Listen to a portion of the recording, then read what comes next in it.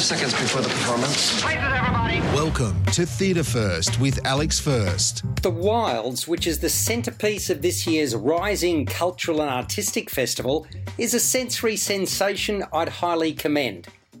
You can readily complete a circuit around the Sydney Myer Music Bowl in less than an hour. I chose to spend more time there, dwelling around certain installations and taking in the experience of the ice skating rink, known as Rinky Dink, which you can buy tickets for and then gain entry to the Wilds. Large, colourful, lit inflatables, artistic sculptures and small greenhouses are the features of the Wilds. They're most creative, quite captivating, well worth a look. Add to that, equally colourful, globular imagery is projected onto the walls of either side of the bowl and onto the multi-screen setup in the gardens surrounding it. And then you have the performances by a most talented caterwauling choir in the body of the bowl. The members of the choir harmonise magnificently to popular songs, such as Adele's Rolling in the Deep and the Eurythmics' Sweet Dreams Are Made of This, to name but a couple.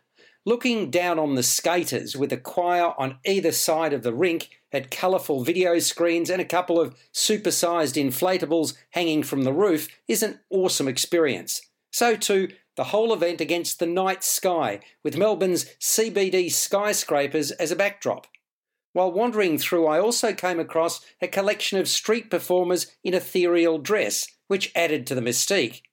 If you want to elevate the experience, you can also take in the Lighthouse, which is a glass-domed, fine dining pop-up helmed by celebrated chefs David Moyle, Joe Barrett and Curtis Stone. Regardless, you should buy a ticket to see the Wilds, which is a really well-conceived and orchestrated highlight of Rising. The festival continues until the 12th of June 2022.